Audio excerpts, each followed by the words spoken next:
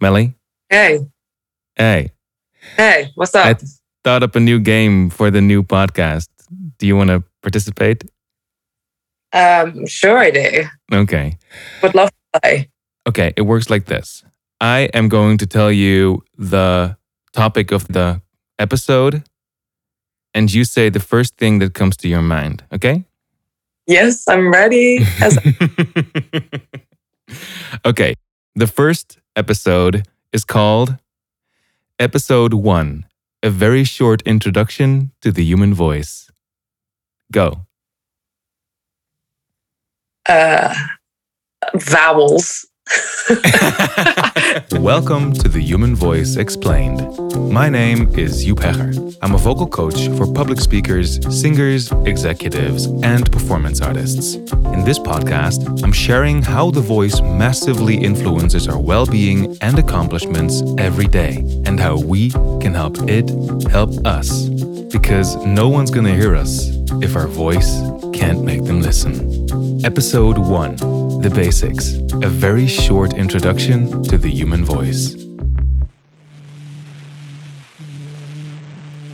This is the oldest recording of a human voice, a 21-second rendering of the song Au clair de lune, recorded by French inventor Édouard Léon Scott de Martinville in the year 1860. But of course, well before the invention of the recording of sound, the telephone, radio, television, music records, voice clips, and online meetings, for all of human history, the voice has played an essential role in our lives. The reason is simple. Our voice will always give away how we feel. We have perfume to change the way we smell, we have clothing to enhance our looks, and language to hide the back of our tongue. But our voice tells the naked truth. It can be heartbreaking to hear an authentic "I love you," and it can be equally heartbreaking to hear the same words knowing the other person doesn't mean it. In job interviews, the first few words matter most, and these are usually not about the position. It can be hard to recall the content of a speech or podcast, no matter how groundbreaking it is, if the voice is not appealing. And while songwriters hate it, hardly anyone ever listens to song lyrics. But to anyone at a concert, somehow that did not keep them from buying tickets. And it doesn't even take two for the voice to be a significant part of our lives. Every time we sigh, shout, laugh, cry, hum, or yawn by ourselves, every time we speak or sing to ourselves, we could have also stayed silent. But somehow, using the voice just seemed better. Now, even though the voice plays a major part in our lives, there's a fair chance that you never consciously thought about it. And that makes sense. Although the voice constantly influences how we feel about ourselves and others, much of this is happening subconsciously.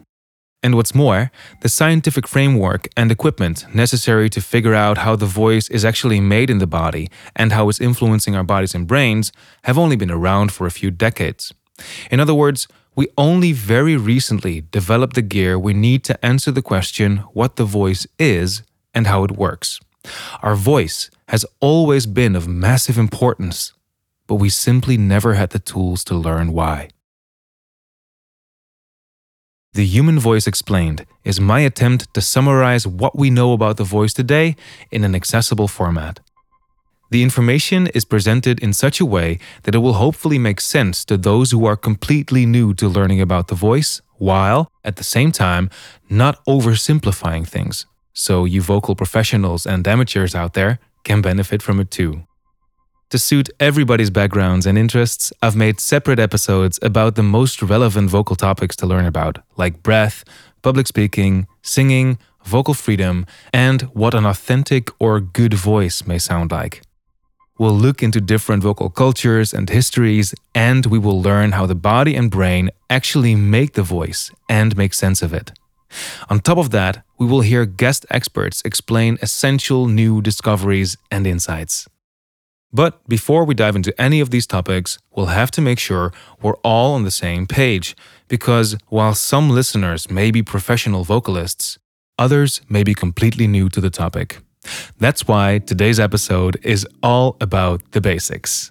No matter if you're interested in improving your own voice or if you're listening out of sheer curiosity, this very short introduction to the human voice is a pretty good place to start.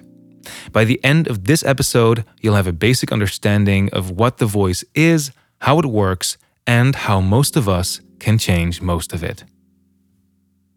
Short disclaimer, there are a lot of different views on vocal science and teaching the voice. I'm respecting every single one of those, and I'm incorporating them in this introduction, even when I'm not explicitly mentioning them. But of course, although I'm aiming for this to be universally applicable information, I'm biased in my selecting and presenting it like anyone would be. If you want to learn more about my background as a vocal professional and coach, check out thevocal.coach or the links in the show notes. Also, I'm balancing between providing enough examples and having this be a short introduction. Rest assured that everything I'm sharing today will be explained at length in future episodes. Okay, here we go. What is the voice? How does it work? And how can we change the way we sound? Most people think about the voice in terms of a specific use case, like speaking, singing, or microphone design, for example. So a general answer to the question what the voice is should cover every way it's being used. Here is my current working definition. The voice is an expression of the current state of the human body in sound. Let me break that down for you. The voice consists of sound made by the human body. We make this sound by narrowing a particular part of our throat on an out-breath, causing the air we exhale as well as some parts of our body to start vibrating. Then, typically, the sound is registered by the ears of everyone within hearing distance. The ears forward the information to the brains of the listeners, and then something essential happens.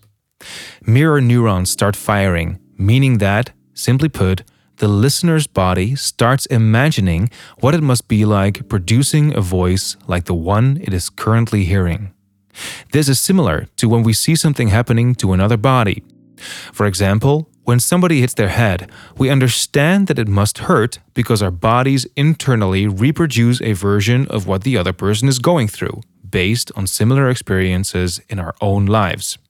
We don't notice this happening. All we notice is that we understand what's going on. In the case of the voice, something similar happens. We hear a voice and subconsciously recall what our bodies felt like when we sounded like that. This way, we understand what the other person must be going through. Of course, this is a simplified version of what's really going on, and we'll get back to the full story in a separate episode, but for now, it does help us understand how the voice practically works. So, when we hear those words, I love you, we start comparing the meaning of the words to the sound of the voice. Now, if that sound reminds our bodies of times when we were sure of something and were able to express that truthfully, we have a good reason to believe that the other person means what they say. But if somehow the sound reminds us of not being sure or of not expressing ourselves truthfully, we know something's wrong. Okay, summarizing the basic functioning of the voice. Step 1, somebody makes a vocal sound. Step 2, everyone within hearing distance registers it. And step 3, all listeners subconsciously make sense of what the voice is telling them based on past experiences. Now, let's look at some real-life examples to see how this unfolds. First example, job interviews. Through the sound of their voice, in the first few seconds of the conversation, the applicant will give away what kind of person they are and how they're feeling about the conversation. Usually, that's all the employer really needs to know. Second example, public speaking.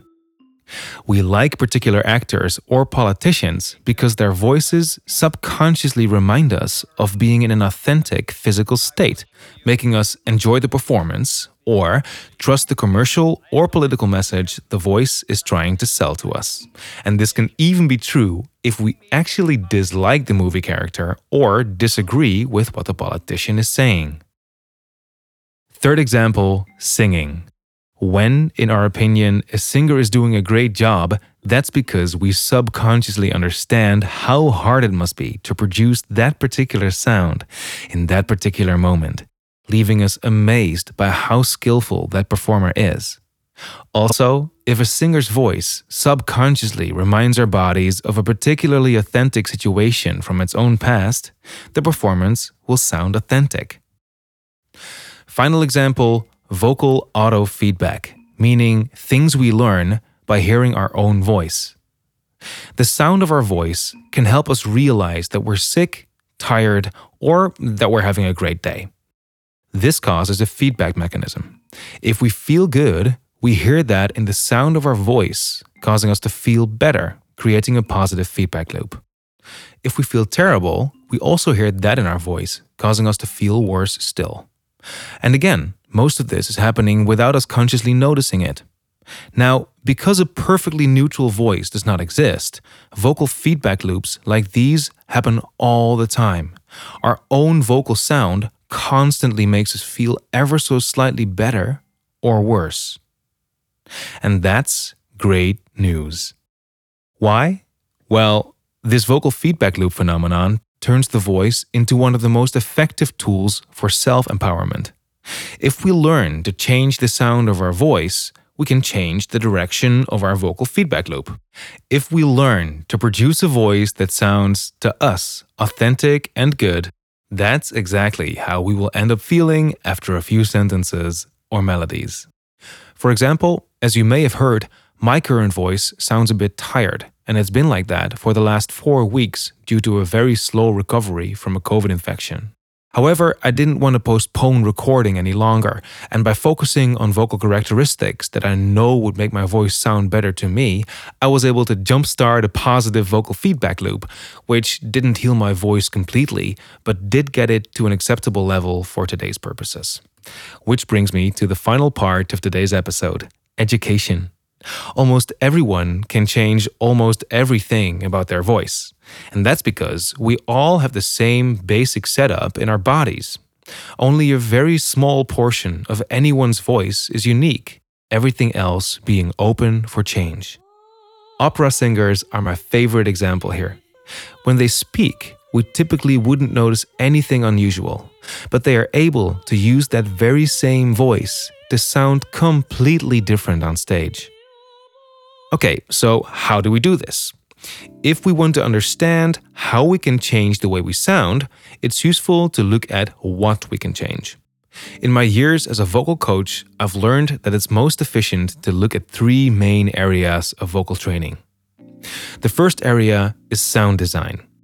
Every voice out there is made up of no more than 9 basic characteristics, like whether a voice has a high pitch or a low pitch, a large degree of aspiration or a low degree of aspiration.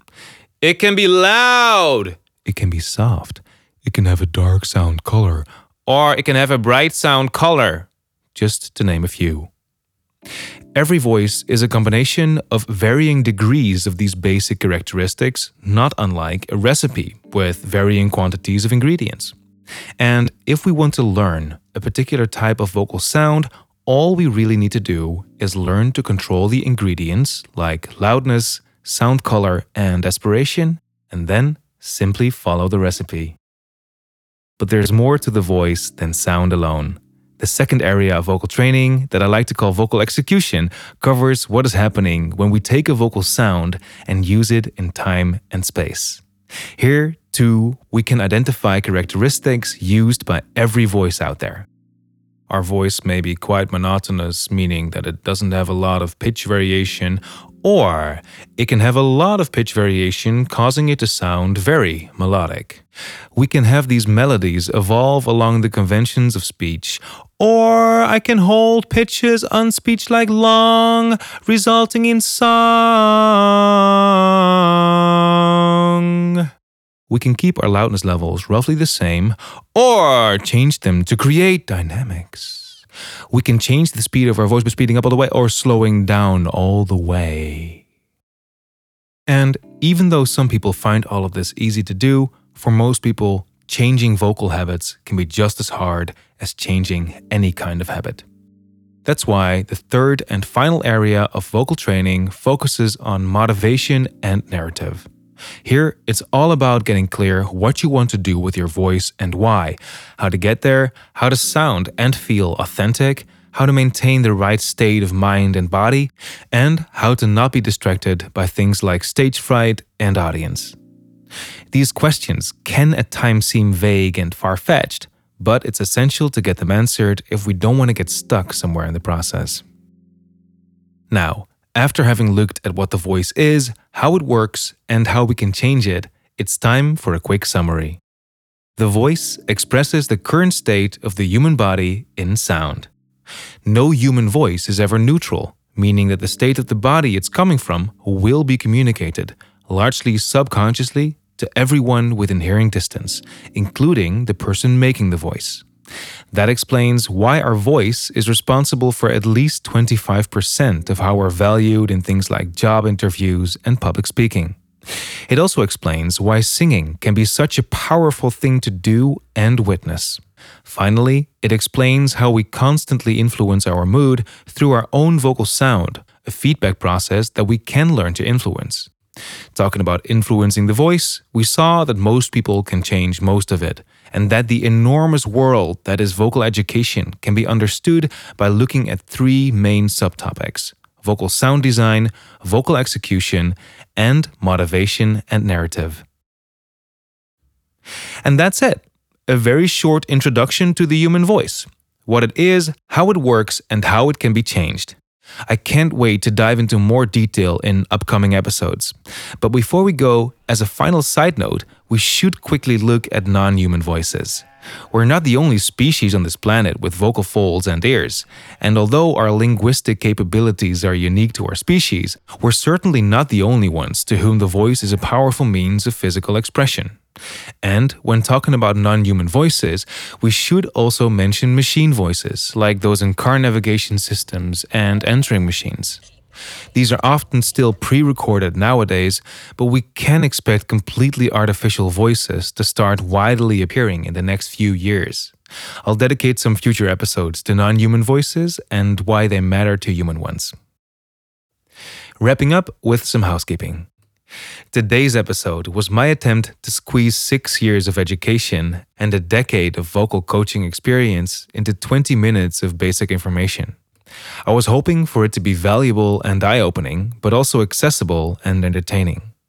If you think I did a good job, or if you have suggestions about how I could improve, please do let me know. There are contact details on thevocal.coach. You can also email me at podcast@thevocal.coach, and my Instagram handle is the.vocal.coach. I'll put these in the show notes too for your convenience. Should you want to improve your voice with professional assistance, feel free to reach out. And if you want to learn more about my background and work, visit thevocal.coach. This episode of The Human Voice Explained was produced by me, Joep Hegger, with a special contribution by Melanie Hyams. Thank you very much for listening, and have a great couple of weeks.